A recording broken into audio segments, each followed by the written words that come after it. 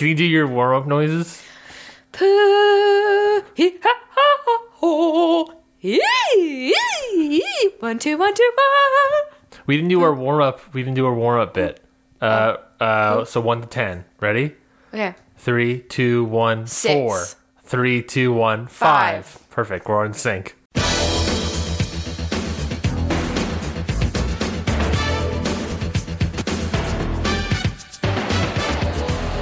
Welcome, everybody, to Survivor Series Episode 2. This is us reviewing Season 45, Episode 2 of Survivor. I'm Ryan Knightsey, and with me, as always, is the beautiful, the lovely Jessie Dubiowski. Jessie, how you doing? I'm doing all right. Just all right? Just all right. Coffee hasn't hit yet, but we're getting into it, and I'll be doing fantastic before you know it. Yeah, I think you will be doing fantastic before we know it. It's only a matter of time before we figure that out. This episode, I think, was way better than episode 1. I think there was some characters more defined. There was already major character development. You can't expect much from the first episode. It's the pilot episode. Think of it like the pilot. It's like you're introducing an entire new cast and show, and it's gonna come off like a pilot. You're not gonna get a lot of in-depth information about everybody. All right, so there was major character development, and I should expect some stuff from episode 1. I think episode 1 was just like a lot of bad gameplay and then like a horrendous tribal council. They can't really help that. This is really like the first episode of the season. This was really like, let's get into it. They could have, knowing what was happening, added anything to that episode that would have been better. Apparently, as I read after the fact, there were things added to that first episode that they just cut completely because it was useless. Yeah, well, because some of them were pointless. But I'm saying, like, they kind of did the best with what they were dealt. Because they had a lot riding on these, like, new twists and stuff as the interest for the episode. Yeah, But when you have the stars of the episode being the tribe that lost, right? And 2 of them are crying, which, like, and the whole episode is ultimately leading to one person essentially quitting. Right. And, like, so all these things that you were expecting to be the highlights of that episode, you can't use anymore. Yeah. Because they don't matter. Yeah. So, like, I get it. It's not really... I think they did the best with what they were handed, to be honest. Because you don't know that that's... Like, they don't know...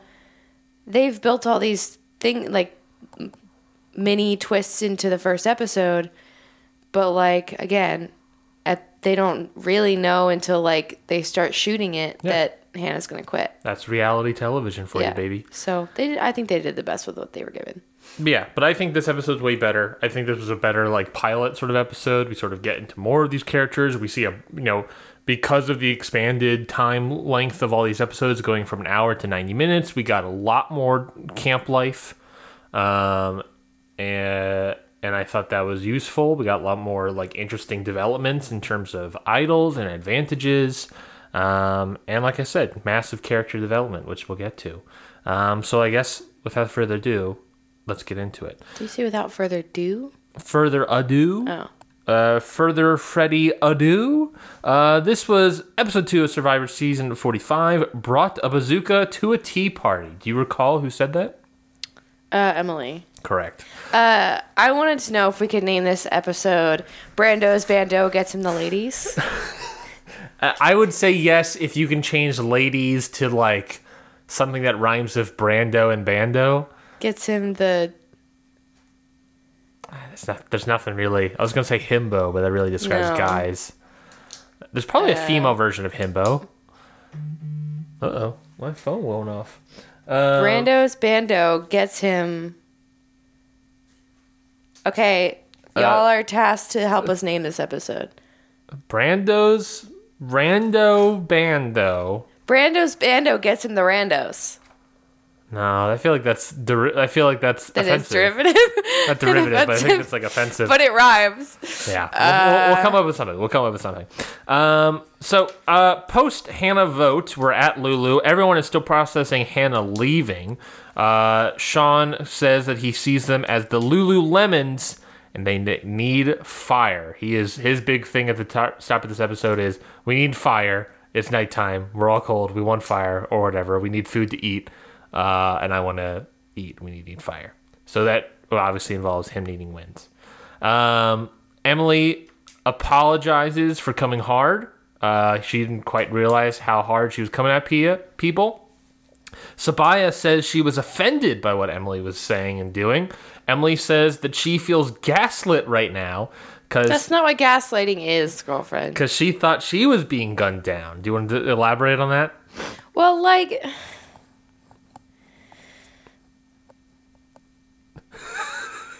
someone telling you, like, I was offended by what you said is not gaslighting you, right? Like, she's not straight up saying, like, you offended me and I did nothing wrong. Like, I don't know what you're talking about. Like, but, like, Emily's perception of what happened is not what happened. Yeah. But maybe Sabaya's perception of what happened is also not what happened. But, like, the fact that Sabaya says, I feel this way, and Emily's response is, you're gaslighting me, is like, that's more like you're on the road to gaslighting Sabaya, that like Sabaya doesn't actually feel that way. You're trying to convince a person that they don't feel that way. Like, you know what I mean? Like, yes, Emily is actually the one doing the gaslighting here in this moment. It's like they could both be right.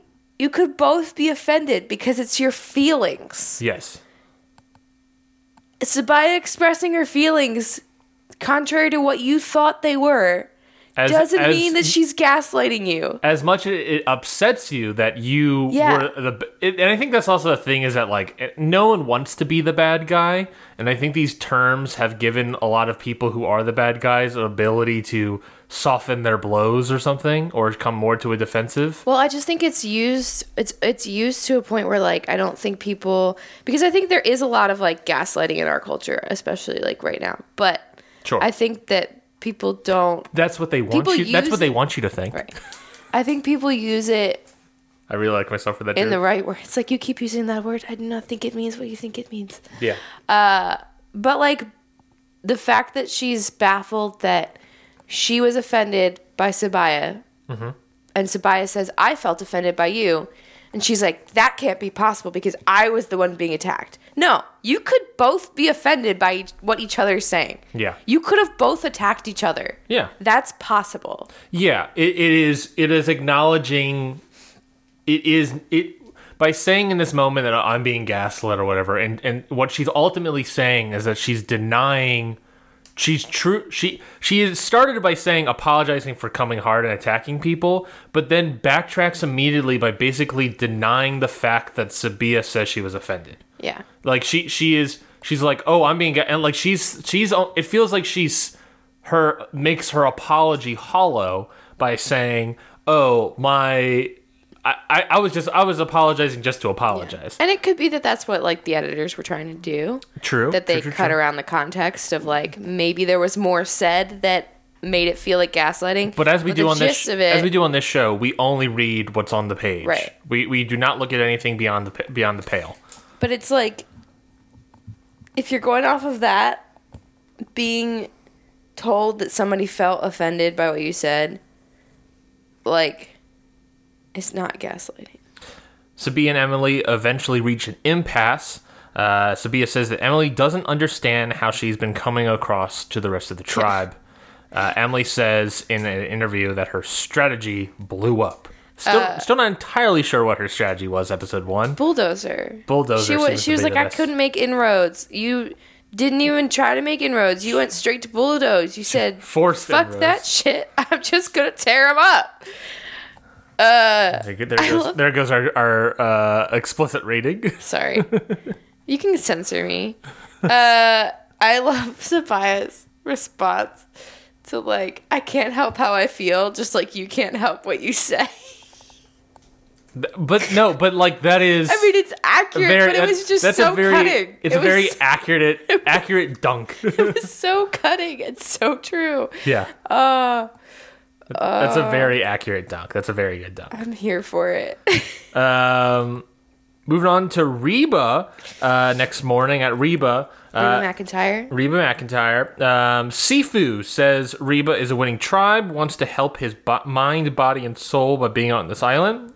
Sifu then tells the rest of the tribe that he used to punch trees as a kid, in which their response was, "Man, you're just like an anime person, are you?" And recall, no, you are like a real life anime. You're a real life anime. Which again, the thing that he stated in his opening thing that I still think is funny is that you cannot tell that he believes that you can't tell he's into anime.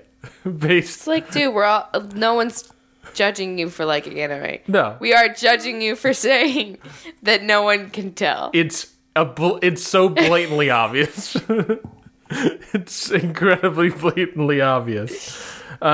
Jay Maya says, we hear a little bit more from Jay Maya this episode. Not a lot, but a little bit. Jay Maya wants advantages, so she tries to crack the Reba sign code without the cipher. Of course, that's the cipher that Austin received in his Beware advantage. So she's looking at the sign, she's trying to figure it out. She's working with Drew on it, seeing if they can try to figure out whatever the code says. But they can't quite figure out what it's supposed to be because, again, they don't have the cipher. Who does? Austin. Austin uses the cipher, and he solves it. He puts the cipher up to a specific section of the sign, and it reads, "Dig at the fallen palm tree X." So presumably, wherever his idol is at, it is next to or it is underground at a fallen palm tree. Just a matter of where that is. Back from commercial, at Bello, Bruce makes a fire. Good for him. Jake says, and everyone loves him for this. Jake really loves Bruce. He says they call him Uncle Bruce. He's hilarious. He's I just heard our fans possibly breaking something in the other room. Quick intermission. Enjoy, Ryan, while I go investigate the broken glass. Our fans are mongrels. I love them. They're just mongrels. Jake says that he calls them Uncle Bruce, as he's hilarious. Later in the episode, I believe Jake said that Bruce has like 25 times the amount of charisma. Like, Jake's in love with Bruce. I believe that is what Jeff described as the new romance on this show. Bruce says that the Uncle Bruce bit and the character is working, but he wants to be a hard ass to his tribe. He wants to go out there and say, "Hey, you got to do this, and before you have all this fun, we got to do this." But he wants to be Uncle Bruce so he can garner favor, and it's seemingly working. Did our cats break everything in the world, Jess? She gets to the microphone. No, but somehow they got a brass candlestick from the living room all the way to the kitchen, and that's what that noise was. Interesting. I don't know. Were they like playing soccer with it or something? I don't know. Potentially. I was talking about how much the Blue Tribe loves Bruce, unlike Katora, who doesn't really like Bruce's explanations or the Uncle Bruce character. Says that he's been playing up being a celebrity after his first Survivor run, and talking about how like he became like an online meme and becoming like an online meme and meeting all these other Survivor players and whatnot, and how he's becoming a little bit of a celebrity. But according to Katora, she didn't say this, and maybe she should have, but according to Katora, it seems that for Bruce, all of this is going to his head. Yeah, I'm a little done with. I don't think you appreciated my joke. For Bruce, all of it's going to his head. Enjoy this brief intermission while I do another one. Another one. So what do you think about Bello and Uncle Bruce? I don't know how. Like, okay, maybe it's because my bullshit meter is like really low. Like I feel like Katura in this. I'm like, dude, let me do one thing. Yeah. Just leave me alone. Like, let me do a thing. You don't like the father Bruce part. But I think partly because, again, like, we've come back to this, is, like, I'm used to, like, mostly men interjecting themselves and telling me what to do when it's, like, my job to do something. Yeah. And so my meter, like my tolerance for that is very low, even if it's like not necessarily in a work setting, even if it's like in a dad mode, my tolerance for it is very low. So I don't know, maybe that's just me, but like I'm with Katora on this, because like and also because he says, I don't want to be Dad Bruce, I want to be cool Uncle Bruce. Yeah. The fact that you have to say that means that you know in your heart that you're Dad Bruce, and you're trying to force yourself to be Uncle Bruce, but you're not being Uncle Bruce. You're being Dad Bruce. Well, you're like Uncle Bruce that also has kids, so you're still in dad mode. But I think he has chosen that part of his social game is to put on the character of Uncle Bruce. But he's not. No, he says that he is. He says that the Uncle Bruce character is working. Like, so he understands that the Uncle Bruce character is working and that he wants to be more of a hard ass to the rest of these people, and he wants to be Dad Bruce, but he is actively making the choice to be Uncle Bruce for part of his social game. That being said, seemingly Katora is the only one that recognizes and sees through the character and recognizes that Uncle Bruce is just a character, and he's an annoying one at that. But it's not.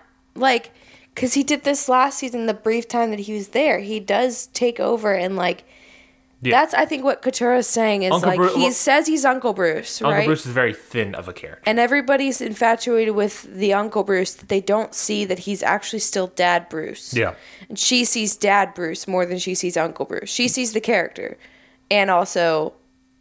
she sees through the character the actual person. Because Bruce. he still is micromanaging everybody. Yep. And he's like, you know... it's like... he's huffing his own farts is what he's doing. Yeah. And that gets old really quick. And I think nobody likes being told what to do or that the thing that they are actively doing to do that. Like, no one likes to be micromanaged. All it takes is for the Bello tribe to realize what he's doing for it to all go crumbling down. Like, it is the Uncle Bruce character is a Jenga tower that Katora is slowly taking away piece by piece. It's just a matter of, will the rest of the Bello tribe help her in that endeavor? Yeah, I mean, just wait for one person from their tribe to get voted off, and then if he's still there, it'll be a lot more obvious. Exactly. At Lulu, Emily is looking for advantage. She, of course, feels that her life was on the line the night before, so she needs to look for advantage. Everyone knows what she is doing and also start looking for idols, but they start looking in pairs. Brandon comments that Emily is public enemy number 1. Speaking of pairs, Sabia goes to pair up with Emily, and Emily just says, no, I'm good. I don't really want to pair. You can kind of do your own thing. I'm just going to keep looking for it by myself. Well, she's like, I know you're babysitting me. Yeah, she essentially calls out the fact that I know you're babysitting me, and I know that this whole thing is to try to dissuade me from finding something, but I need to be by myself and do these things. Which, like... I don't disagree with her. I think we've been dunking on Emily's social game of, like... I think she is... But she's... This partly comes because she's an analyst, right? Yeah. She's so good at, I think, analyzing the situation that is presented to her. Yeah. But not how she is involved. Like, you know what I mean? Like, she's good at recognizing when people are bullshitting her. Yes. And she's good at picking up on what the tribe is doing around her. Yes. Like in regards to her. I think it's when it becomes her active role in the situation is where she fails. Or failed initially. She's doing better, as we see in the rest of this episode. She does make strides to try and be better at that. And to be more aware of what her role is in all these situations. But, like, her initial reaction of, oh, you're bullshitting me. I know what you're doing. Yeah. Is spot on. Like, she knows what's happening around her. She just doesn't know how she interacts with all that. There's something not inevitable. There's something that Color comes across by being the analysis person of a friend group or whatever. It is very easy to fall into the lonely part of it, because analysis for the most part is to step away from something and to look at everything and look at all the thing you're talking about. It's really hard to be very analytical and being very analytical about people and their motivations while also being a part of that. Yeah, group. It's like she's forgetting to count herself in the data, because she's not completely an outsider. I mean, she is an outsider, but she's involved in these situations, and she's not recognizing her role or like what she's doing and how that's affecting the group or the social situations. But when things are happening or said to her or happening around her, she knows what's going on. That being said, her hunting idols, I think she should be doing it by herself. There's something. She shouldn't be doing it by herself? No, she should be doing it by herself. There's no reason. She understands what's happening here, but also it's like, no, there's been such a thing about this new season about using honesty to convey loyalness and do all this stuff, but it really feels like everyone does that, and I feel like we lose a little bit of that secrecy and lose a little bit of that knowledge is power gimmick that Survivor has. So it's like, no, what Emily is like, I'm already at the chopping block. If I know I'm safe, then I know I'm safe. If everyone knows I'm safe, then they might just vote for me and I have to use my idol, and then they'll vote out me next time or whatever. Yeah. So it's like, no, I have to wait. But eventually people look around and Brandon finds the idol. Just kidding. He finds a beware advantage, just like Austin. He, in Brandon fashion, true Brandon fashion, doesn't want it. To be fair, doesn't want to play the game, and instead he gives it to Sabaya, and Sabaya accepts the beware advantage. It's not he doesn't want to play the game. And here's the thing. I think that's my frustration with this current series of Survivor. New era. That I think I might like the old ones a little bit. Not taking an idol is playing the game. Sure. Because or in this case, the Survivor is about making choices, right? Everyone's like, it's about taking risks. Yes, it is. It's also about knowing when to not take risks. True. And I think if you're the type of person that never takes a risk, I think that's one thing. If you're the person that always takes a risk because you're like, neither of those are really strategy. Those are both passive. Yeah. I'm always going to take the risk or I'm never going to take the risk. It's about balancing and like knowing when to take a risk. And I think that like this idea that if someone doesn't take an idol that they're not playing the game, I don't necessarily agree with that. That's fair. Because I think that that's part of his strategy is I can't risk my vote right now.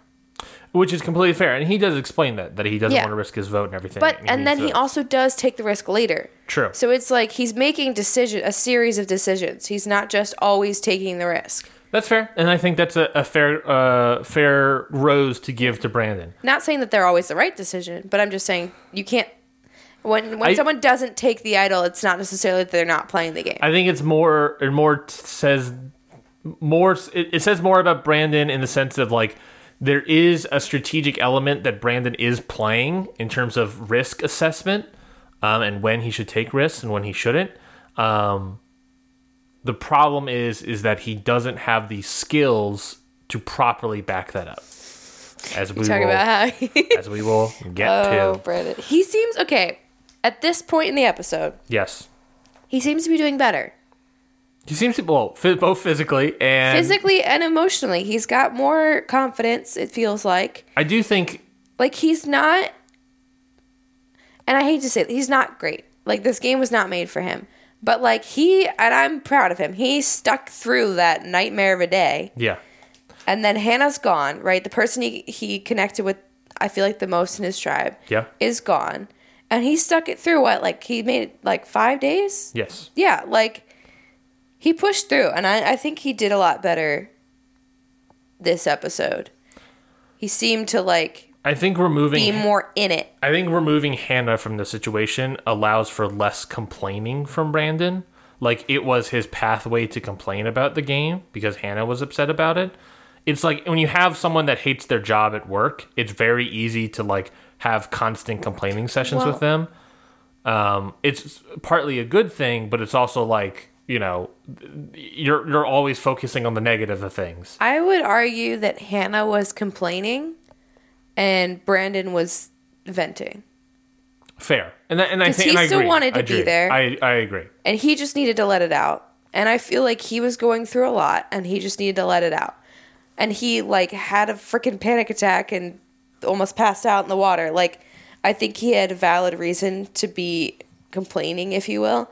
Hannah was the one who was like, I just want to sleep in a bed, and I think she, like, again, also valid that, like, she didn't realize how much it would affect her and that she didn't want to be there, and good for her for, like, taking herself out of the game and not taking someone else's spot.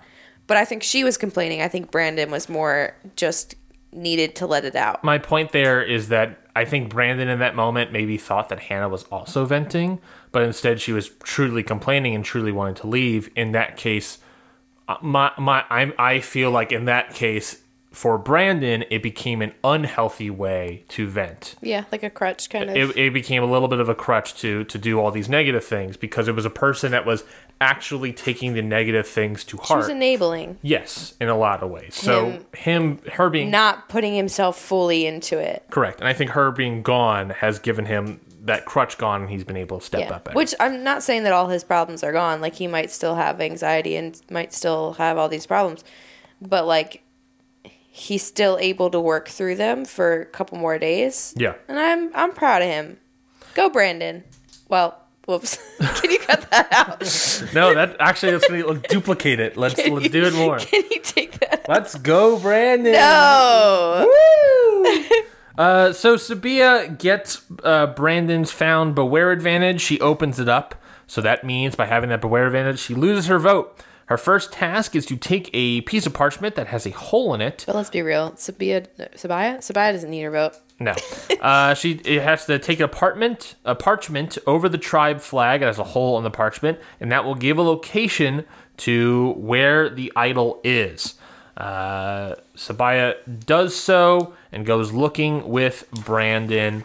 They get to a tree in the forest, and Brandon makes a sort of tabletop, revealing he has scoliosis. Yeah, steps on the back of the man with scoliosis. Scoliosis. What is he doing? Just another physical ailment this man has. But, like, why do you just kneel down and go, sure, step on my back? By the way, I've got scoliosis. What? Yeah. Try to give her a boost another way. Let her step on your knee or something. What are you doing? Or do the hand thing. Do the hand thing. What are you doing, man? Sabaya can't get anything. They ultimately can't find it. She tells Caleb and Sean about the idol. They look as well, and they can't find it. So there's a idol somewhere on this tree or in this tree, and they can't not find it. Yeah. Mr. Scoliosis, another physical ailment. But also along, like, telling Caleb and Sean, like, they make that, like, 4-person alliance with Lulu. And this is does it really count if you only have 5 people and you make a 4-person alliance and you're also probably going to go to tribal again? Yeah. Like, a 4-person alliance in a 5-person tribe is not really an alliance. Yeah. Because it only works for one more tribal, which you're probably going to. It just seems funny to me when people do that. I'm like, okay, so you make this 4-person alliance knowing that you are actively going to betray that alliance because there's 5 of you. In theory, yes. So, like, it's kind of a wash of an alliance, in my opinion. I think also it would have been interesting to see what would happen if Sabia didn't get the beware advantage from Brandon, like, instead if he put it back or gave it to, like, Caleb or something, because Sabia... Well, but she didn't want Emily to find it, so they had to take it. True, but my point is... Who could have opened it? Yes. You're saying someone different? Yes, if Caleb was with Brandon and not Sabaya. I think that there's an interesting point there, just because it's like Sabaya, it really becomes, like, the connecting point for these 4 people. Yeah. And this idol hunt becomes the connecting point for this alliance here. And ultimately, as we've realized more in this episode, that she is sort of now in control of her tribe. And she's in the leader position. And as a leader position, she is the person that, like, really doesn't like Emily and really gunning for Emily the entire time. So I would have been interested to see what had happened. It also is going to be interesting to see, like, moving forward, if Sabaya digs her heels in and, like, continues that riff with Emily. Yeah. Or if she starts to work with Emily, because I think that's where it's going to become a problem. Is, like, if Sabaya, like, really digs her heels in and is like, fuck no, I'm not with Emily anymore. that's going to divide their 4-person tribe. Spoiler alert, 4-person tribe. A lot. Yeah. And I'm like, I'm curious to see. I don't think that would be in her best interest to like not work with Emily moving forward. I agree. We'll see. I'm curious. We get some camp life at Reba. Dee reveals that her big toe is massive in comparison to the rest of her toes. And I honestly thought she was exaggerating. No, she took her sock off. It was insane. Sifu questions if any of them would be friends in real life, in which Julie responds with, maybe with my kids, and she sort of reveals to the interview that she is very much leaned into the mama role of Reba's tribe, and that she is sort of aligning herself with Dee, but she is also trying to align herself with Drew, who ultimately accepts it because, as Julie says, she's trying to align herself with Drew because he reminds her of her son. And so she is playing the mom, and she is trying to kind of baby him a little bit.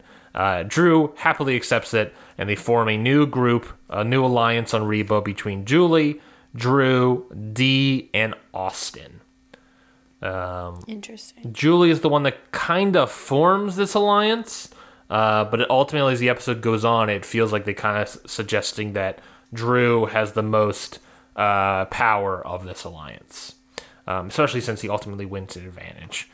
At Lulu, Emily is on the outs, and Caleb is the one that finally connects with her. He actively says that he wants to nurse her to become a better player, that right now she is a bad player, and that he wants her to at least become a better player, a good player, a player that recognizes what they're doing wrong and how they can fix things, which to me, this whole thing showcases how great of a strategy and social player that Caleb is. Yeah, if you can bring the isolated player back into the tribe, or at least like form an alliance and work with the isolated player and like get other people on board, like they can be insanely loyal to you. Yeah, but that's also like just a really good strategic game. Yeah, like that you can just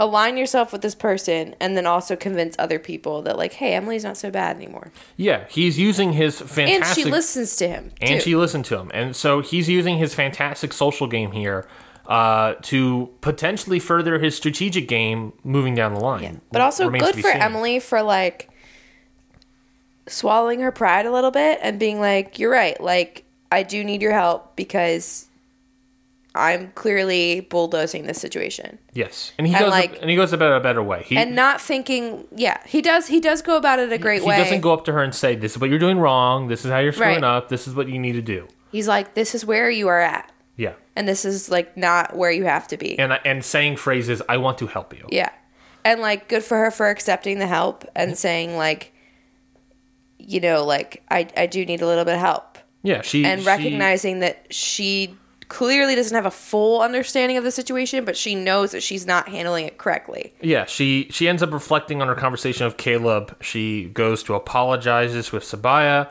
She starts opening up more with everyone else, or at least we get clips of that. She gets very emotional this episode as well. Truly a very humbling moment for Emily. And she really reflects on how much like that first episode really made her way more aggressive than she wants to be even. She was kind of astounded by herself of how much that affected her, and that, you know, how she has to sort of be that way, being a stock analysis in real life, but coming into this episode is like she needs to be like, I still need to be around people and do these things, and I need to be a better person at camp, and I need to just be a better person.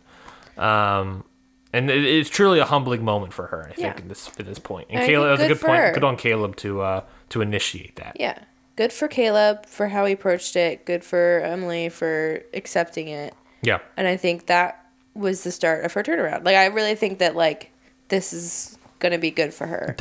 Seeing how far this continues, it could do well for Emily. It remains to be seen, but we'll see it.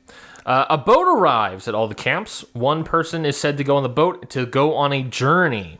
This is a thing that's shown up across multiple seasons now. So Drew goes from Reba, Bruce goes from Bello, and Brandon goes from Lulu. Emily really wanted to go because she understood that she was at a disadvantage for everything.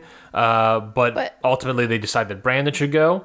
And Emily makes a comment, sort of like how, she really hoped that she wanted to go. And I think she sort of reflected on the idea that she has made inroads with people, but ultimately she still doesn't have people's trust. But here's the thing. I think, what do you need more? Because going on this journey that if you get an advantage, you probably have to risk your vote, right? Yeah. She can't afford to not have a vote. There's only so far... well, she doesn't know about Sabaya. Yeah. But she can't afford to risk her vote. Yeah. If she loses this challenge or whatever, doesn't get the reward. Is it in her best interest to leave camp when she's starting to make inroads with people to try and get a reward that, like, I don't know, she's also trying to build trust with people, and, like, there's going to be some distrust when she comes back to camp, no matter what.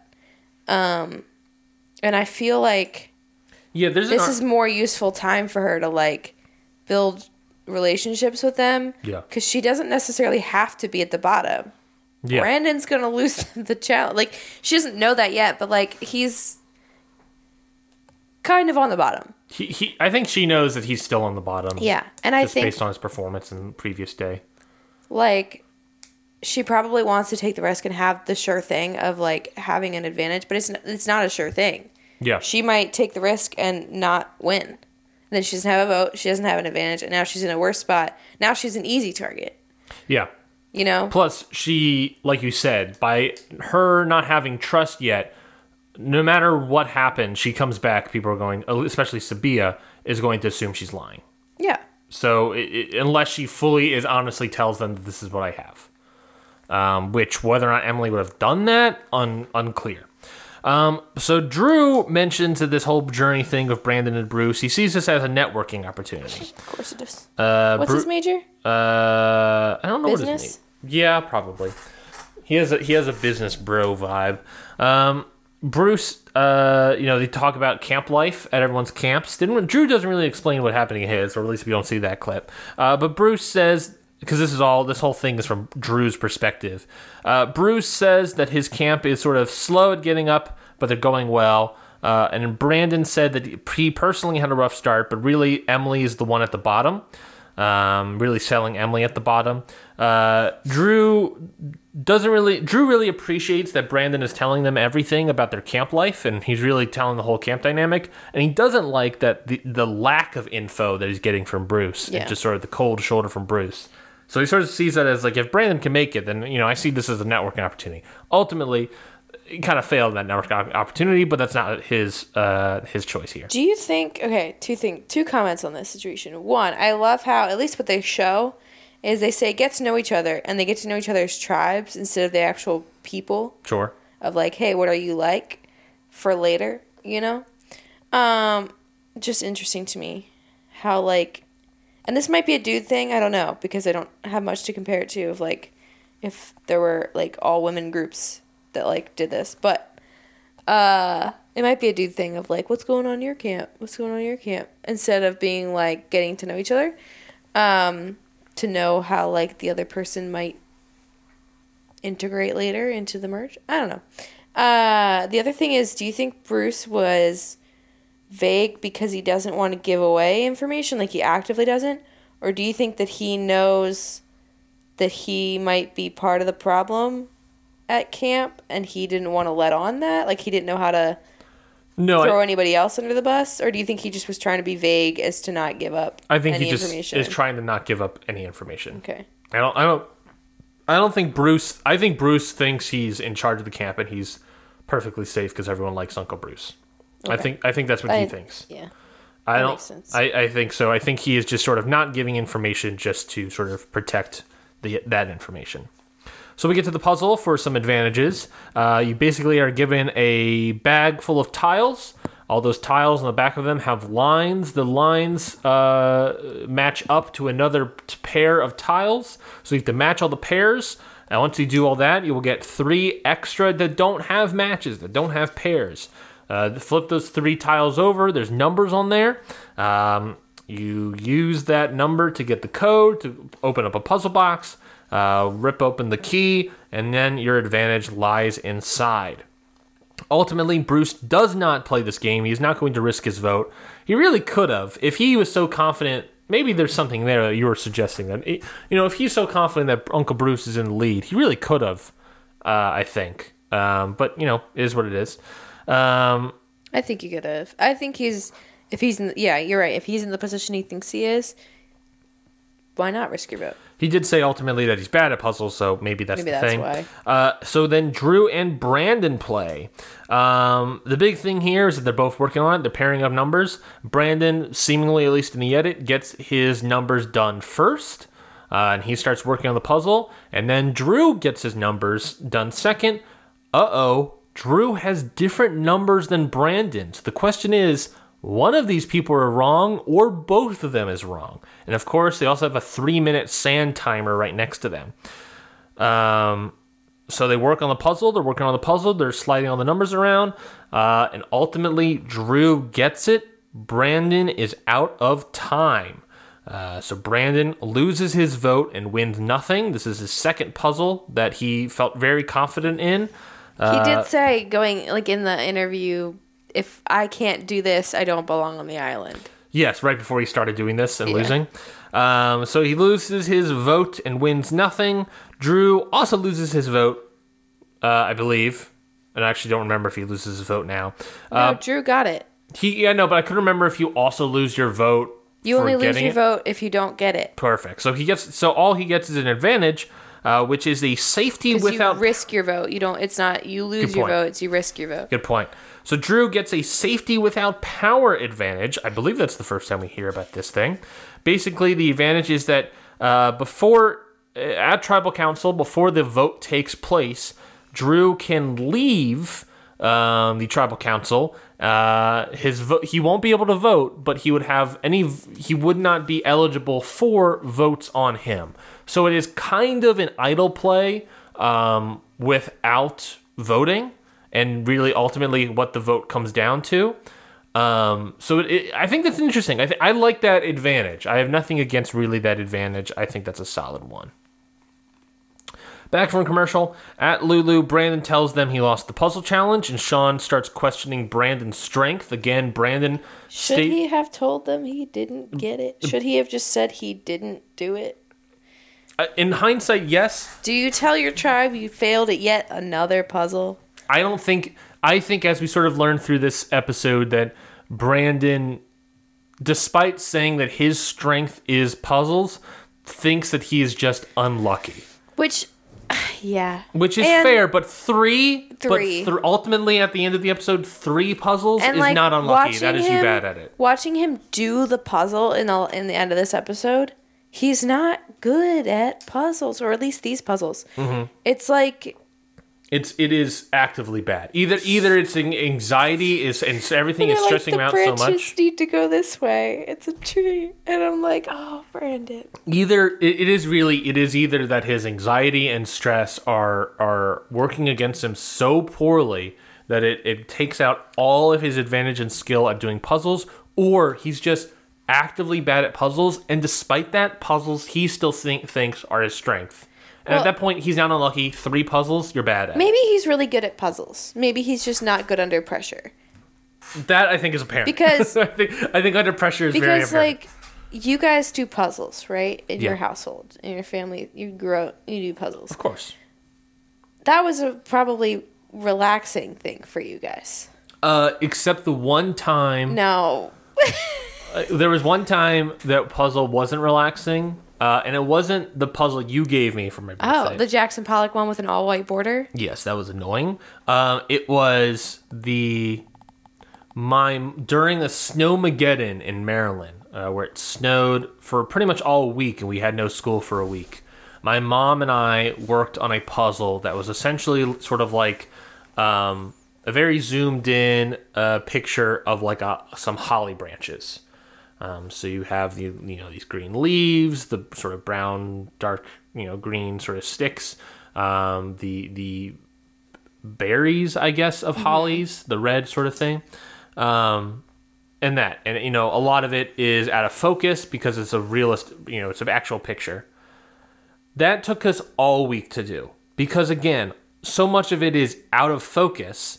It literally took my mom off and on an entire week to work on. At the end of it, we both looked at each other and said, that puzzle sucked. I can't believe we finished it. And then we had a roaring fireplace next to us, and we looked at each other and said, no other person should do this. And so we both picked up the puzzle and threw it into the fire. So what's the dialogue like when you guys are doing puzzles? Quiet. Exactly. Focused. See, so I feel like that's Brandon's idea of he's good at puzzles, right? My family is like a competition at every turn. Yeah. And there can be trash talk. It's also relaxing, but sometimes when you just get in the groove and somebody else is slowing you down, there's a little bit of like a snarky. We are all competitive. We're born competitors, okay? Yeah. And puzzles are relaxing. Born and bred to a point, I'll say. But sometimes it's relaxing to be really good at puzzles in comparison to other people. So I feel like when I would say, if I went on Survivor and I said, puzzles are my thing, I got this, it's because I'm like ready to show up people doing a puzzle. And potentially show out. Yeah. Like, it's because puzzles are a competitive sport. Yeah. Yes, they're relaxing and like calming, but they're a competitive sport in my family. So I think Brandon's idea of him being good at puzzles, he might be good at puzzles, but I think like not under pressure. I think it's more so that Brandon is not good at like outdoorsy sort of athletic sort of things. And so like when it comes to that, he's like, I'm good at puzzles. And I think as a content creator, I don't know what content creator means for him. I'm going to guess video games or things of that nature. Gaming things. I assume he might be like a Twitch person. And they said content creator because they couldn't say Twitch streamer for copyright things. So he probably means he's good at puzzles because he probably plays video games with puzzles in them. But he also might do puzzles. But I'm saying that there's a very big difference between doing a puzzle as a relaxing activity and being fairly good at it and doing a puzzle under pressure. Yeah. And there are people who like the way that their brain works is like actively constantly solving puzzles. Yeah. And I think that's the misconception is like he may be good at puzzles, but he's not good under pressure, which means he's not good at puzzles under pressure. No, and yes. And so like I think he probably didn't foresee that about himself. Yeah,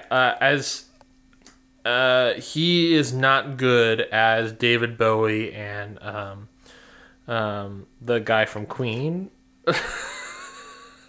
Freddie Mercury? Freddie Mercury. I screwed up the joke. The show's canceled. I screwed up the joke because I forgot Freddie Mercury's name. Show is canceled. Ryan doesn't know who Freddie Mercury is. I'm not even going to finish my joke. We go to Reba. Drew comes back to no one. JK, it's a surprise head rub from his tribe. Doesn't quite understand why they do that. He ultimately thinks that telling the truth is the best thing, so he does that. He tells the entire truth and shows his advantage to his tribe. He explains it and says that, especially after the merge, if we're able to give this to each other, then he thinks that they can protect a Reba person. That would be good. Austin tells Drew privately against everybody else about his Beware advantage. So unlike Drew telling his advantage to everybody, Austin tells his advantage to Drew privately. Which he opened himself up for that situation really well by like just telling them about his advantage. He's like, okay, you can trust me. And then that leaves room for people to come up to him and be like, okay, I trust you. Here's the thing. There's a chance that Austin, despite already being kind of an alliance together, there's a chance that Austin would not have shown him or told him about his Beware advantage if Drew did not explicitly tell them about his advantage. So that's ultimately good gameplay by Drew. At Bello, the girls and Brando do the classy female buff T-shirt to sort of form an alliance. The Buffy, Brando, Buffo, whatever you said before. The Brando. Gets him the ladies. Yes. Gets them the randos. No, we're not saying that. That's offensive. Jake and Bruce talk about which of them is probably going to go home. They really think it's a girls' alliance against them. They really talk about which of them are going to go home. They don't necessarily include Brando as part of him, but they also don't know if they're necessarily considering Brando as part of the girls' alliance. They ultimately say they think it's a girls' alliance, and they're going to go. Do you think they just forgot about Brando? These macho men, yes. Yeah. Bruce starts talking with Brando because he needs to start working his magic. He starts talking with Brando, talks of Kelly, and sort of creates this other alliance as the boys and Kelly. So Jake, Brando, Bruce, and Kelly. So this means, and this is the first time this season, bringing it back from last time we recorded this show, Kelly and Brando are key parts of two alliances. That means they are in the power position. Of course, the power position being any person that is between two alliances and can work all the angles that they can. Who was that who was that? A bunch of people were like that. It was flopping back and forth all the time last season. But there was like a key person on the orange team? On Ratu? Potentially. I mean, early on, Carson was in the power position, if we recall, and he ultimately decided where that was going to come down to. But yeah, we have people in the power position right now with Kelly and Brando. And I know what you're thinking. There are other people that are potentially in power positions. You could argue Caleb is in a power position. Yeah, but when it's 4 and 1, I don't think it counts. I don't count that as a power position. You have to have true alliances formed to get the power position title. Not everybody but Emily versus Emily. Yeah. Finally, we get to the immunity challenge of the episode. Bello, and I wrote this down, Bello and Lulu bring their bags to this immunity challenge. Why did they do that? Reba doesn't bring their bags, just Bello and Lulu. Confident. Reba seems confident? Is that why it was? Do you think either they're paranoid because of Matt forgetting to bring his bag to tribal council, or they're like, hey, we've seen the other seasons. This means we might be the season where weird shit happens. Sure. So let's just bring our bags to tribal or to the challenge. There's definitely and no then Reba's reason. just like too confident because they like win all the time, I guess. It's definitely interesting. I don't really know. Maybe it's because of that. Maybe, but it's also like the second immunity challenge. But maybe you never want to, forget that, or you don't want to take that for granted. It's also interesting at the end of the challenge that they're told to swim home, but they don't swim home with any of their bags. So their bags just go on a boat and then go back with them. Like they swim back and they don't have any of their stuff. So how does that get to them? I like when Jeff holds the losers back and then it's like, all right, swim home, and they're just like sauntering to the water. Yeah. Also, swimming is involved in this challenge. Yes. So let me immediate thought. Let me describe what this challenge is. So you have to swim. And that's when I wrote down swimming involved. Lulu's done. So they have to swim. 3 people are going to swim to a tower, climb that tower's ladder. Swimming on a ladder. Leap off of a platform and smash a tile. The tile is connected to a key and a little bobble. Pick up that key and bobble. Swim again to do a elevated sort of balance beam situation. And once those 3 people complete all of that task, they have 3 keys. The 3 keys are then given to the 2 dry members of their tribes, and those 2 people are going to then solve a puzzle. The reward is fishing gear. So that's huge reward. The fans are clamoring at the door. Huge thing. There's also a new rule for Survivor that's stated. Jeff says that... of course, since there is a different number of tribes members here, that people have to sit out of Reba and Bello. And he says that the new rule this season and moving forward is that you cannot stand out on back-to-back challenges, period. Is this the Claire rule? This is apparently the Bush Girl rule, seemingly, which is how we will refer to it. So Sifu and Katora sit out. So basically what that means is last season... especially happened later on when they started separating out the reward challenges and the immunity challenges. But even then, it didn't really matter. You couldn't sit out on if they did a reward challenge in the beginning of the day and then an immunity challenge late in the day. If you sit out in the reward challenge, you can't sit out on the immunity challenge.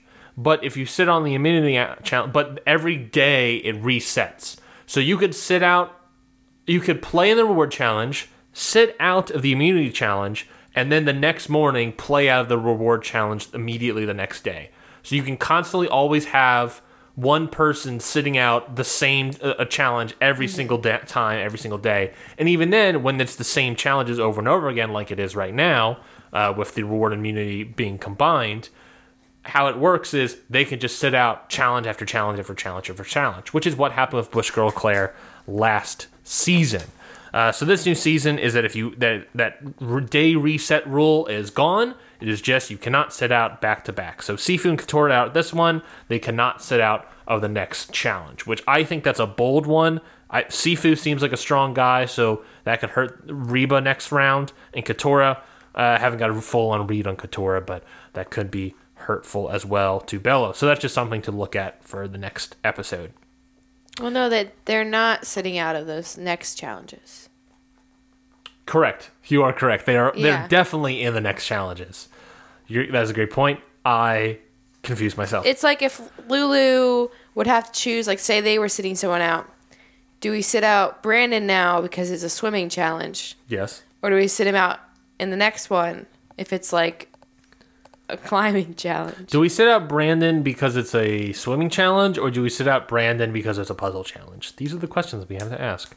So they get to the challenge. Everyone nails the smash firsthand. Jake helps Bello take the lead early on by completing the balance beam first. Reba ultimately finishes first. He does not finish first. He falls. Jake? Yeah. He falls first, but ultimately he's the first person. I thought Dee was. With that balance toe. She got that balance big toe. Emily is the first person to complete the balance beam. However, Jake, because he is faster on the balance beam and also can swim faster, I guess, ultimately is the first person that gets to the dock with the puzzle people. Okay, that's what you're saying. I'm saying he did not finish the balance beam first because, Emily did pretty well, honestly. And Dee had that balance toe. Mm-hmm. So ultimately, after everyone smashes and grabs and swims and runs and balances and all that stuff, Reba finishes first. They get all their 3 keys first and can start working the puzzle. Bella was second, but Kendra takes a very big fall off of a balance beam. Oh, that looked like it hurt. I wrote down Kendra's going to be on America's Funniest Home Videos. Oh, jeez. And because of that, ultimately gives Lulu the second place team to get out of the key phase and to start the puzzle phase. So they now have a little bit of advantage. We get to the puzzle. We see that, Bello has Kelly and Brando on the puzzle, the power position people. We have on Reba, we have Julie, and we have Drew, the mother and son team. And then on Lulu, we have Sabaya, all right, solid, and Brandon. Oh, Brandon. His third puzzle. Can he turn things around? No. Sabaya tried so hard. No. Ultimately, Brandon sucks on this puzzle. He gets verbally frustrated. Sabaya gets verbally frustrated with him. They started kind of subtly yelling and complaining at each other below whatever lead they had so badly. And as you sort of referenced before, there are moments where Brandon is working on the puzzle and Sean's like really doing his best as a principal to talk to a child. We just have to make sure that the lines and the shape, He's like, look at the lines of the tree. It's a tree, so they go out from the center. Go out from the center. And you can see the puzzle that Brandon is working on that he constantly is trying over and over again. The tree is obviously going up like most branches do. And his puzzle, the branches are going to the right. Like so, perpendicular. Perpendicular. He's just picking up a piece, putting it next to the puzzle. He's not looking at what's on the piece as well as the shape of the piece. And again, when you're doing competitive puzzle making, you got to be able to do both at the same time, okay? He's just picking up a puzzle piece, trying it, and if it doesn't work, putting it back. And Sabaya's like, oh my God, dude, help me. Yes. Help me. He's like, I am. It's like, no, you're not. And everyone gets actively frustrated. There's a moment where Emily and Caleb and Sean all kind of look at each other like, what the hell is happening here? Why is he... This is so bad. And that's the thing. It's like, That's where I have a little bit of pushback on like a lack of competitive puzzle making stuff or whatever. It is like completely missing key proponents of making a puzzle is looking at the puzzle. Yeah. Like it is so aggressively bad that it's like his but your anxiety, brain does weird things under pressure. I understand that, but it's like I'm just trying to say that he might be good at puzzles when he's sitting at home alone. But that's Survivor. What did you expect coming out here? Again, said this last week. I'm not saying that you're wrong. I'm saying when he says, "Oh, puzzles are my thing," he might be really good at sitting at home doing a puzzle. But my point is, he did not account, and we're in agreement. He did not account for the fact that he's not good under pressure when he made that statement. That he apparently all logic leaves his brain when he's under pressure. But that's my point. Is that if he was truly that good at puzzles, even when all logic goes at the brain, you would think that there is some sort of innate puzzle skill in the recesses of his mind that would come out and still be able to accomplish anything. Like, it's just like he can't do it at all. Like, it's looking at it is like looking at someone that's never done a puzzle. And it's like, yes, he could be anxiety-ridden, he could be stress-ridden, and he could not be competitive at all in puzzle making. But if he truly was that great at it, then maybe something would have happened and nothing happened. What if we just chalk it up to the fact that he didn't bring a hair tie and he couldn't see the puzzle? I think he's wearing jeans too. Dude, pull the hair back. Like, I know you got, like, he has... I don't know how his hair looks so clean and, like, voluminous on the island, but it does. But, like, dude, pull the hair back. You can't see a damn thing. He's constantly moving his hair. Like, that's why we put our hair in ponytails when we're doing competitive things, so we can see. Yeah. So the hair doesn't get in our way. Yeah, this guy is... Like, I get it. You have great hair. Pull it back. Look at the puzzle piece. Reba wins. Bella gets second. Lulu is awful. Everyone gets their stuff. Lulu, again, this is another loss for Lulu. They have yet to win their Flint, so they are going into day 5 right now, continuing with no Flint. So they're going to go into day 6, day 7, I don't know when the next challenge is going to be, without any fire. Yeah. And they're going to have to figure something out. Just smash, at this point, by the way, smash rocks. You got to do something. Because you need to Brandon was trying to start fire with his glasses, which is possible. It's possible, but it's such like a Lost Boys sort of like. But they have no other option. Lord of the Flies situation there. At least he's trying something. Science, man. Okay, can we talk about this whole like laborious debate over Emily versus Brandon? Well, I get it. Should I lay out the context here of the debate? So we get to Lulu. Emily makes it very apparent that it's between her and Brandon. And by saying that, and by apparent, I mean she explicitly says that it's between her and Brandon. So Sean, Caleb, and Sabaya all kind of go off and have a discussion about who should go. The conversation kind of comes down to Brandon is so bad at these challenges that he is ultimately dead weight and we need to cut this guy. However, he is loyal to us and that is another member of our alliance. That being said, if you vote out Emily, you only have 4 people of that alliance left, so you're going to have to vote out somebody anyways. And it's probably going to be Brandon. Emily, the discussion is, we really don't like her, and that's Sabia's main discussion. Caleb and Sean are kind of okay with it. They seem more in line with wanting to win fire and everything, or at least that Sean thing. Caleb, obviously, in this episode, has some inroads with Emily, but it kind of comes down to, we really just don't like Emily, and for Sabia, I don't trust her. I was going to say, Sabaya's biggest point is I don't trust her. Here's my thing. Let me get up on my little soapbox, right? She's on soapbox. I get when the conversation is that Dawn? Soapbox? Between trust and loyalty. Like, oh, this person's not great at challenges, but they're really loyal, and we can trust that what they tell us is, like, they give us their word, whatever. That only works when the person you're talking about is not the active reason that you keep losing and don't have fire and your tribe is dwindling. Like, and are in this position to begin with. Right. Like with Tika, that was a constant conversation, and I think it was more valid because it wasn't a single one of them. Mm-hmm. It was the fact that they started out, they lost pretty quickly, they dwindled, and then they were up against two very strong tribes. Well fed, everything. So, like, it wasn't like, oh, this person is dragging us down because they're always the reason that we're losing. Mm-hmm. Right? It's more balanced of a conversation there. Like, you can then balance the person's value of loyalty versus, challenge person is like, because you've had this person, you don't have an active person, like, basically anchoring you to the losing position where, like, that one person being good at challenges isn't as big of a deal. But in this situation, it is a big deal because you need to win, and you have one person who's actively anchoring you to the losing position. You have to cut them loose. And yes, you like them, their social game is good, or you get along with them well, and you don't trust this other person, but none of that matters if your tribe before the merge is 2 people. Yeah. Like, you won't have a tribe anymore.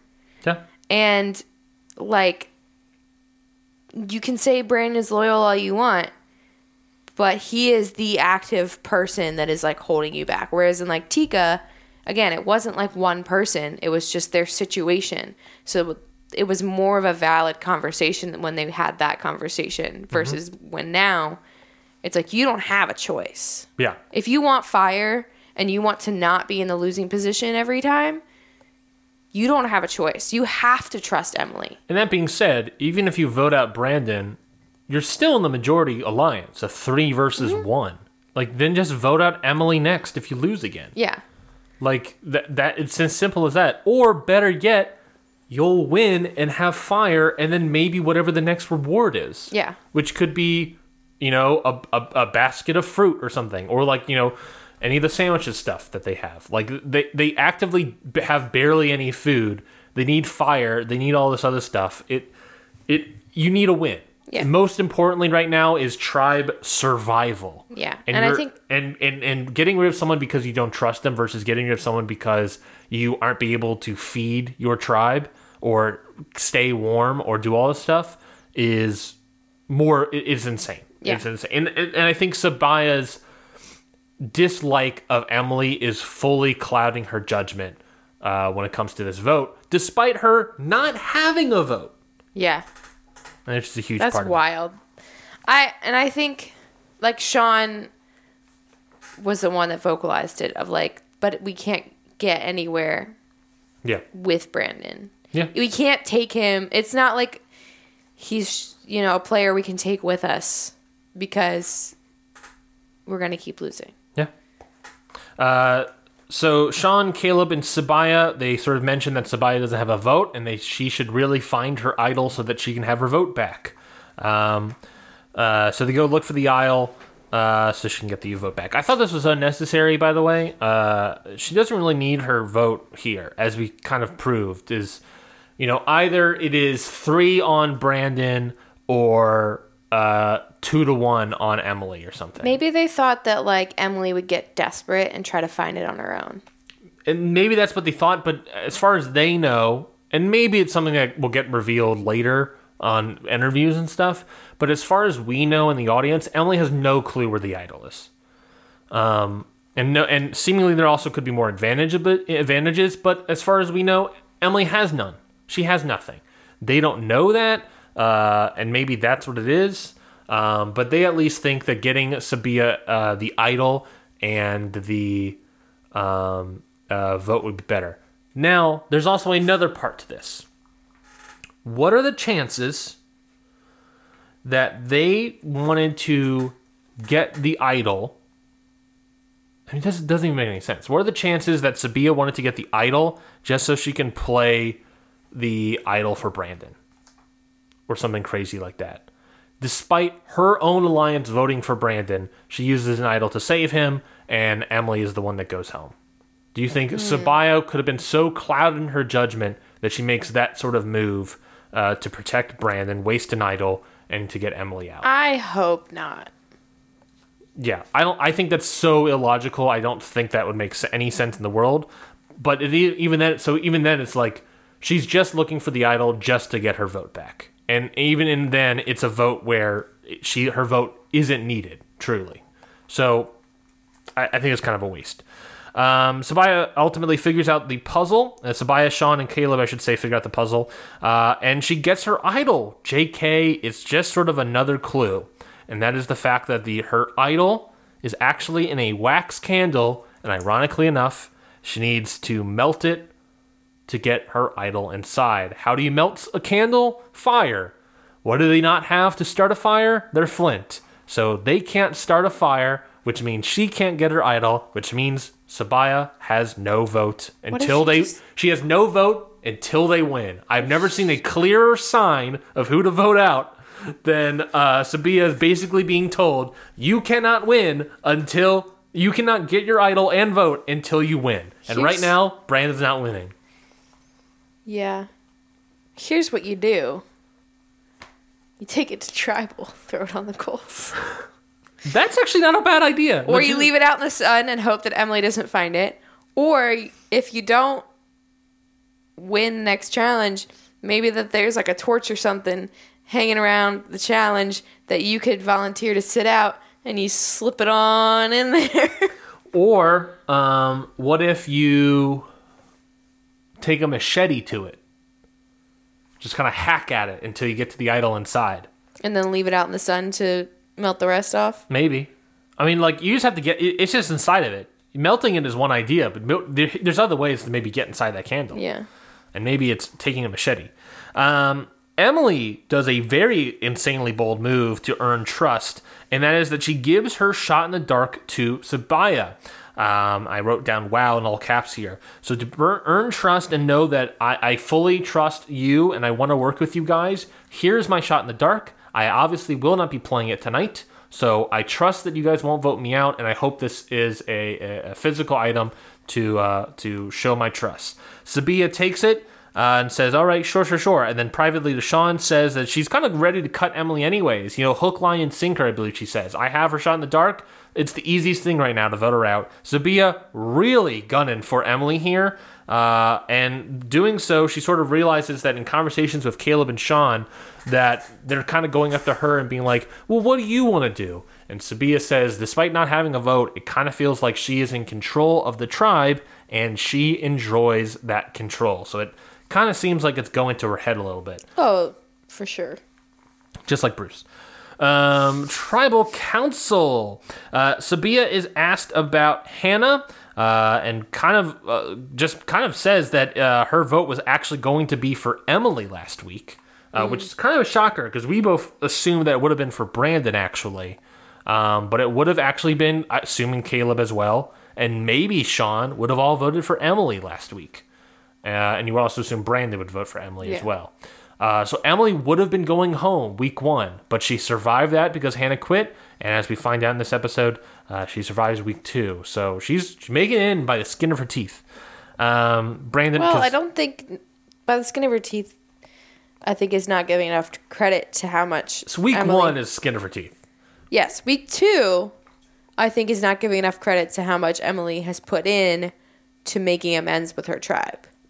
Correct. I would also say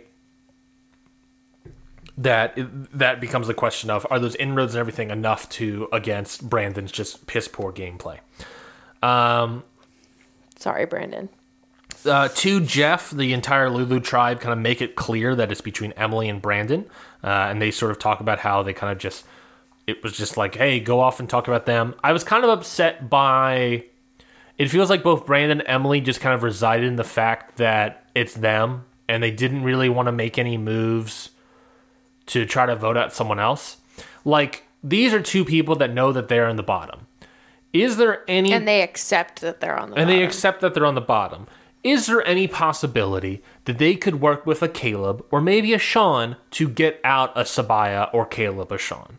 Is there any world where they could have worked with these people and try to flip it and try to work these things to make sure they save themselves?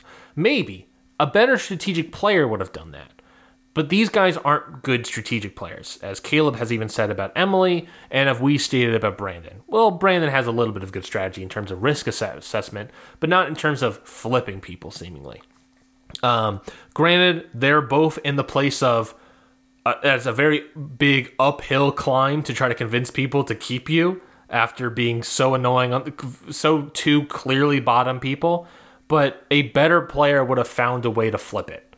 And they just kind of resided in that fact. And I'm kind of upset by, again, the lack of, you stated it when I mentioned to you while we were watching the episode. They just kind of like accepted what was happening. They never went on the attack of trying to save themselves. They just kind of were like, all right, this is what it is. Yeah. And everything from there was defensive. Brandon tries to sell himself at good at puzzles despite being bad. And Sabia kind of calls him out on that and says, he says that like, I messed up on the individual puzzle. I messed up on this puzzle. Maybe they're just not my thing. And Sabia says, but you said they were your thing. So then what is your thing? Which is kind of what the conversation becomes with Sabia and Brandon is like, but that's the thing. You said they were your thing. So what is your thing? If it's not puzzles, if it's not the challenges, and we're losing challenges, what do you have to offer us? And he never really answers that question because I think Brandon knows his times are, the clock is ticking on him. Yeah. Sean and Caleb compliment Emily on turning things around socially.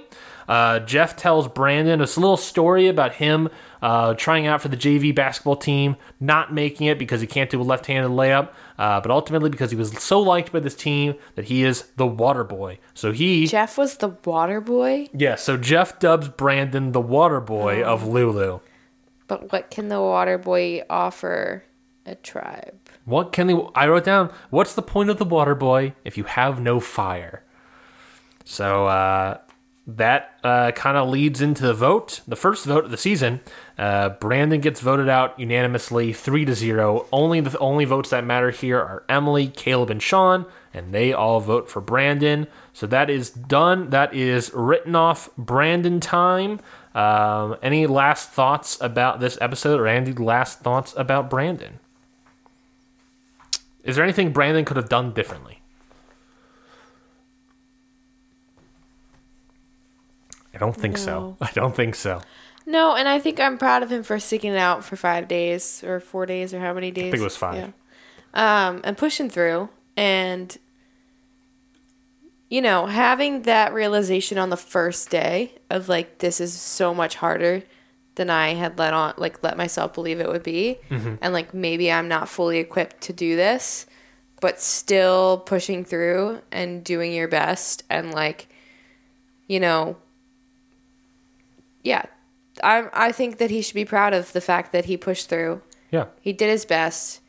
And yeah, it's clearly a game that's not for him, and he can still love it and still be proud of the fact that he made it there. Yeah. And made it, not only made it past one tribal, and made it 5 days, and got a chance to live his dream. And I think he should be proud of that.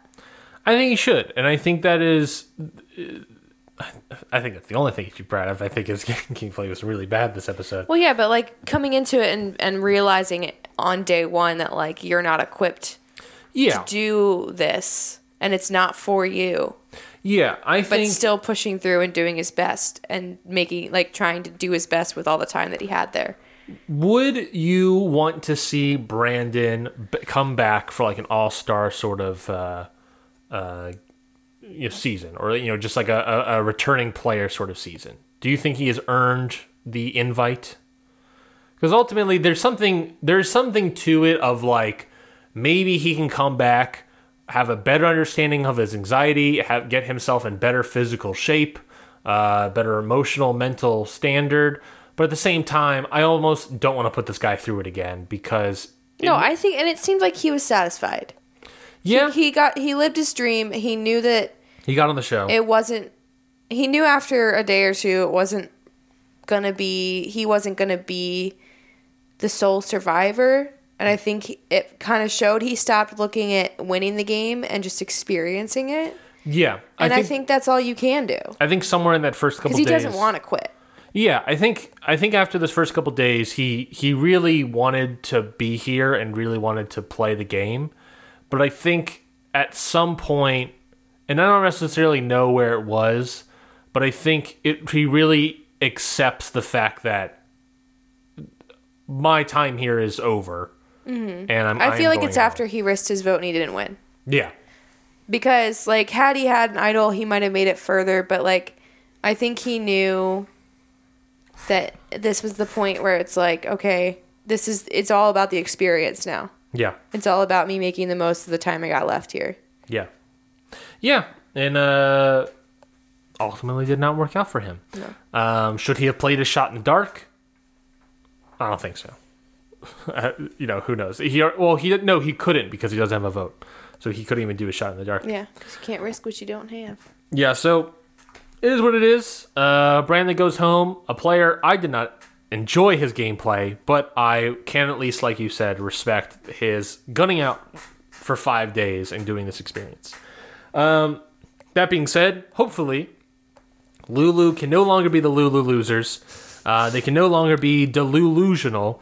They can try to finally get some wins and, more importantly, get their fire. He's been waiting like a whole day to say that. Last, before we go other things. So we obviously have our tribe here. So I luckily swapped out Brandon last week's episode, for Kelly. So I didn't lose another player. But our teams, for our Survivor Series teams, are, of course, you have Sabaya, Katora, Jake, Drew, Jay, Maya. You did not swap out anyone last week. No, I should have swapped out Jake. He's going down. Based on that preview, not looking good for him. Oh, but, okay, so I hope he's okay and all, but if he gets treated for a medical emergency, I get 10 points. If he's sent home, I get another 15 points. You really want this guy to just die out here? No, I hope he's fine. I hope he's okay. That being said, I would get 10 points if they called in medical. My team is Brando, Julie, Kelly, and Caleb.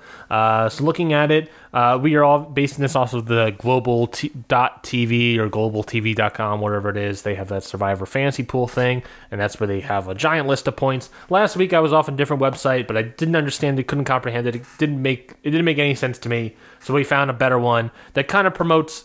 It has a lot more points, and it sort of also promotes like a more interesting.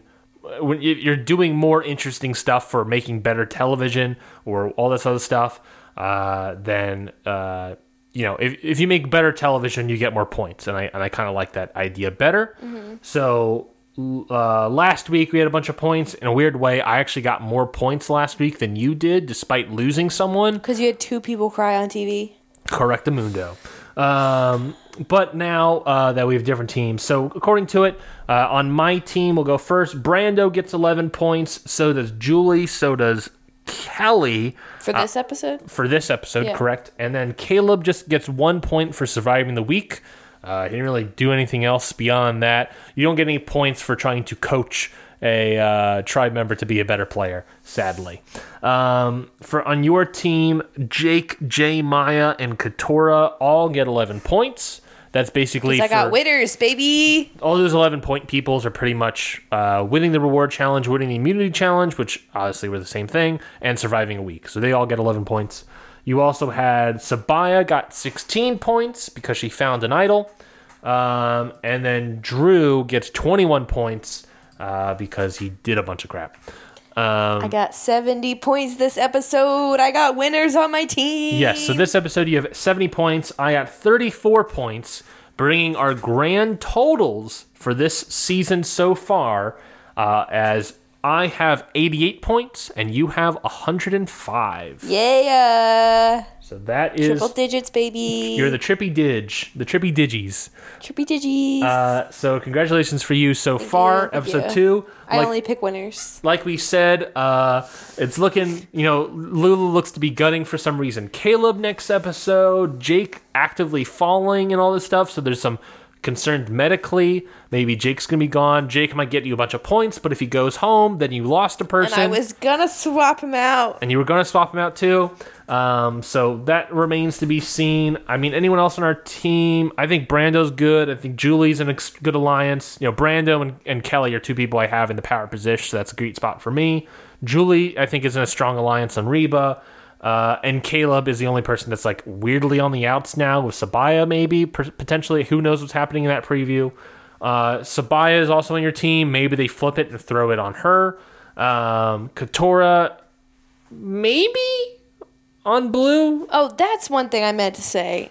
When Bruce went on that journey, I feel like that was Katura's opportunity to turn the whole tribe against Bruce. Agreed. And they didn't show it. They didn't show anything. So, like, I don't know if she did, but I feel like that was her opportunity. And I hope she... They didn't show any camp life of any... I don't believe they showed any camp life of people who weren't on the journey. I think it's just they went to the journey, they did their thing, they came back, and then that was it. Listen, I know that, like, producers probably think it's boring to not do as much of, like, to do more camp life, but I honestly like... It sounds like it's more like the studio thing finds it boring. But we'll continue. But whatever. Whoever thinks it's boring. But I think previous seasons, like, I didn't really connect with as much because, like, I think the whole point is it's a experiment, like, social experiment. It's, like, people living together, interacting together from, like, different walks of life. They get, like, stuck together and they have to work together as a team and, like, strategize against each other too. The challenges are a small part of that. Yeah. And I think it started to feel like a sports highlight reel and not like reality television. Yeah. You don't really get a lot of character development, which I think is the core part of this show and, like, what they have to argue in the end. And I think that's part of what contributes to the fact that everyone thinks it's the era of big moves. It's like, because that's all they show on TV. Yeah. They don't show a lot of the camp life, a lot of the social aspect. Yeah. They show the big moves. They show the big blow-ups. They weren't showing a lot of, like, the in-between, which is, I think, where all the hard work is. Yeah, and I think this season so far, I don't recall where I was in previous seasons, but I think I know every single person on every single tribe, and I know at least something in regards to every single person. We could go back and listen to our podcast on last season. There, we would get, like, 6 or 7 episodes in and be like, who the frick is this person? Yeah. I don't know. Yeah. And podiatrist, Josh. Yeah. We're like, who the frick is Josh? He's like, he hasn't been on screen this entire time. Yeah, and I feel like I have a clear understanding and clear grasp of everyone and have at least one understand. Jay Maya and Julie have been, like, barely on television, but Jay Maya, understanding that she's obviously a singer, but also she's good at puzzles or is active in trying to do this stuff. So she is aware of these sort of things, and she's actively trying to solve these things. And I think Julie put together a strong alliance in Reba, you know? So I think she's good as well. Yeah.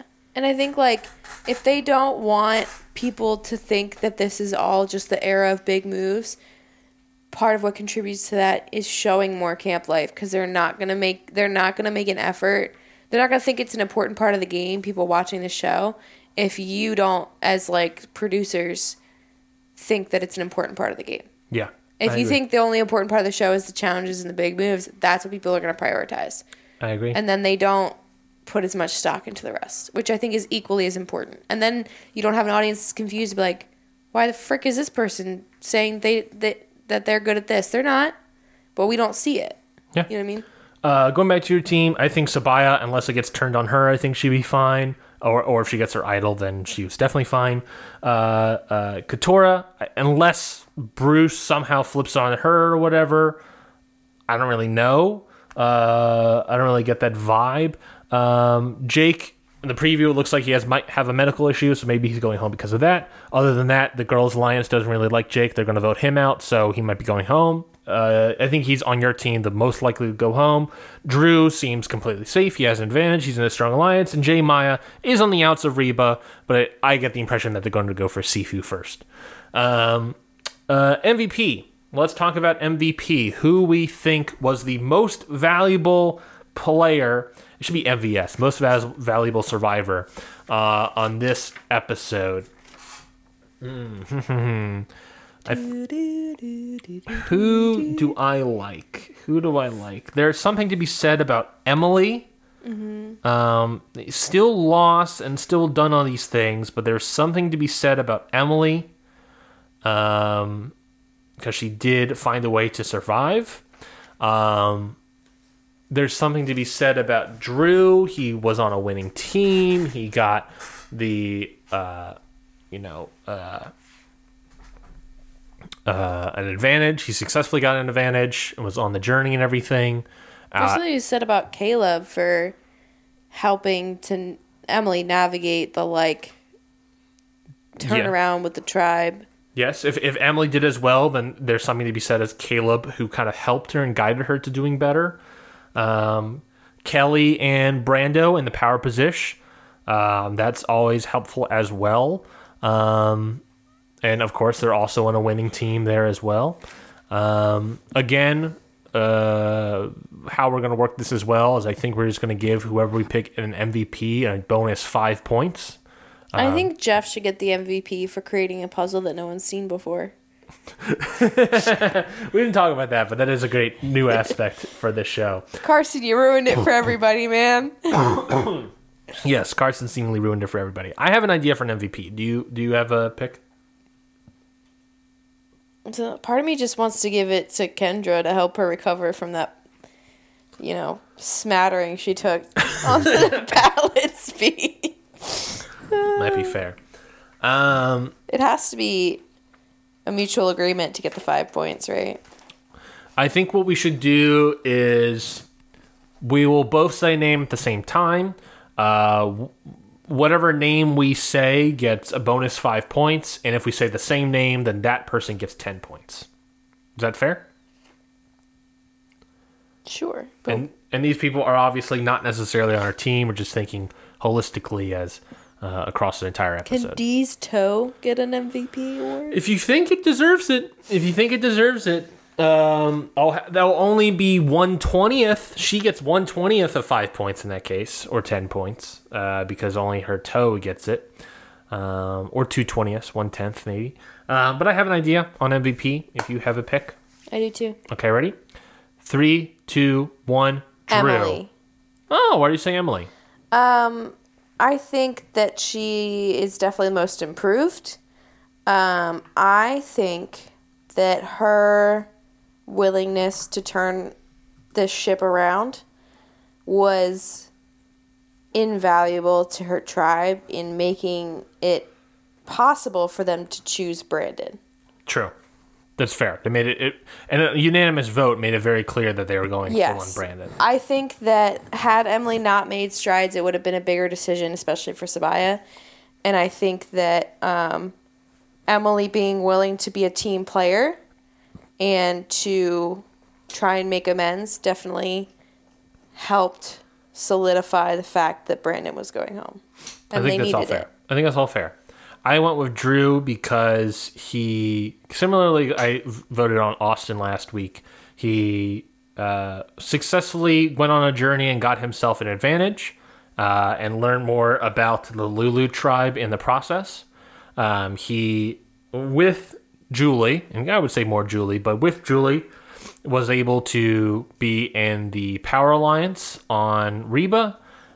He won the Reward and Immunity Challenge of his tribe.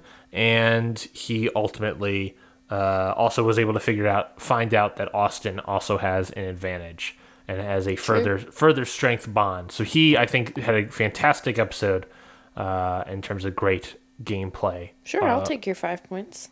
Yeah, ultimately, what I just did is give you more points. So Drew now has 26 points. I could have voted for my own player, but I didn't. Mostly because my gut said Emily. So. And that's fine. I want this to go through your gut. And maybe we should definitely do that before we read the point totals and everything. Yeah. So that makes you have Drew has 26 points. That makes you have 76 points this episode. 76 points. 75. 75 points, yes. And your points to date are now... I'll take 76. No, and your points to date are now... You guys heard it. 76 points. 76 trombones. That's what I was thinking of. 76 trombones. 110 points is what you have versus my 88. So it is only a difference of 32? 28. 20? 30? 22? 22. 22? How many points do I have? 110. I believe it's a 22-point difference. And you have 88? Yeah, I believe. So it's still kind of anybody's game. If yeah, but I came back from being how many behind? Like 10 or something like that. Yeah. So it's kind of still anybody's game. It's only going to get worse and harder for me by having 4 people versus your 5. But if one of your people go home this next episode, that'd be better for me. You mean if Jake goes home? Yeah. Well, we've been going for over the length of the episode itself, so let's close out here. What have you been enjoying in this past week, Jesse? What have you done or anything that you've been listening to, watching, working on that you've kind of enjoyed in this past week? When did we record? Monday? I've been working. I've been working. I've decided I'm going to learn how to sew pillow covers. You've decided that? Yeah. Because that's fun. And I have a hoard of fabric at work that I'm not allowed to buy until I make something. I'm really just really into Thundercat Radio on Spotify. Yes. I'm so happy that you said that. So we had a volunteer in, and he was like, I was like, we need some music. Do you have any preferences? He's like, no. And I was like, okay, I've been playing Thundercat Radio recently. And he's like, who's that? And I was like, or they were like, describe his music. And I was like, I can't. Funky soul? I was like, you just need to listen to it. And then I played it, and he was like, oh, I love this. And the thing about Thundercat Radio, at least on the YouTube music, which we don't use anymore, we use Spotify, was you get a lot of everything on there. Sure. Which is nice. Spotify has a new feature where you can do smart playlists, where it would take a playlist of music and filter in similar sound, similar genre stuff. Isn't that what the radio was supposed to be? Yeah. Isn't that what that is? Seemingly. But the radio is still a curated playlist. Sure. So there's that. That's true. What is your plugs? I don't really got any plugs. I think I'm just going to say I appreciate strong unions. I am very happy that the writers have gotten a deal. Oh, yeah. And by the time we recorded, they got a very, very great deal. I'm very excited. And as of we're recording this on Friday. This is the third day of the SAG negotiations for the actors. They've already scheduled for Monday, and they also scheduled for Monday. I thought it was very interesting that they scheduled Friday and Monday as the next time. They knew that today was not going to be enough, and they'll have to come back to Monday. So it might be a good reason. It might be they have a lot of fine print to go over. I read that as good rather than bad, only because if it was bad, why would you schedule 2 days? Unless it was really bad. It feels like they had a lot of fine print to work out, and they knew that they would have a couple rounds back and forth. Yes, that's how I'm also hopefully reading it. Knock on wood, of course. But, obviously I'm very happy that the writers are working on it. The studio heads are basically working directly with the unions. They're kind of putting the AMPTP aside and working directly with the actors to get better things for the actors. I think if the actors can get a strong deal as well coming out on Monday, and then we have these strikes over, our jobs can come back around, and I am obviously very, very hopeful and excited about that. That would be very nice. That'd be very nice, both in terms of my sanity and my financial woes. But yeah, so I'm very happy, and great strong unions. There's no reason to not have a union. There's no reason not have a strong union because that is realistically, unions are the only ways that workers can make sure that we don't get in the situation we're in now where the one percenters have a crap ton of money. If you want to make sure those one percenters don't have a crap ton of money, unionize and make sure you get your money. It's also have a crap ton of money on the backs of people doing the work for them that aren't getting paid a fair wage. Exactly. So if you want to... they're profiting so much off of people working for so little. And if you want to make sure that you can... What's the best way to stop that? It is to unionize and to have a strong union that can to ensure that you get paid properly. Because that's the thing that's going to happen with all these studios. We're kind of already seeing ramifications of that. These streaming services upping their prices and locking down on password sharing and doing all these different things. We're already seeing ramifications with the writer's strike and their deal. We're already seeing those sort of things. So.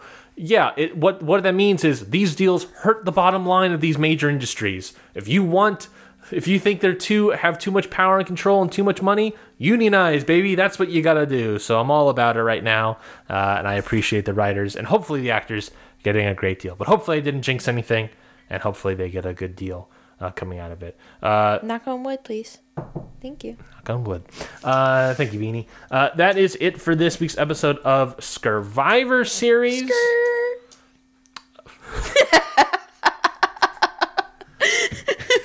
Never do that again. How dare you, young lady. I should say this at the top of the episode to make sure we get that plug in and people don't skip out when they are listening back to the episode. But we do just want to say, if you have any emails or anything and you want to contact us, any email question, thoughts about what we talked about, or thoughts about next episode, or any thoughts at all, you can email us at survivorseries@gmail.com. And of course, that is SCURVIVOR series@gmail.com. I do not remember at all the little joke we made last week. Do you remember the song? VIVOR. I know. SCUR. I don't remember. I just know VIVOR. That's what it is. SCURVIVOR. SCUR. We sound so corporate with a jingle. SCURVIVOR series@gmail.com. Again, survivorseries@gmail.com. Fuck corporate. Again, the explicit rating. I don't think I cursed once this entire episode. And you can censor me. And you said the F word, I think, 4 times. No, I said frickin'. That's the F word. That's not. That is a F word. Frickin'. All right. Goodbye, everybody.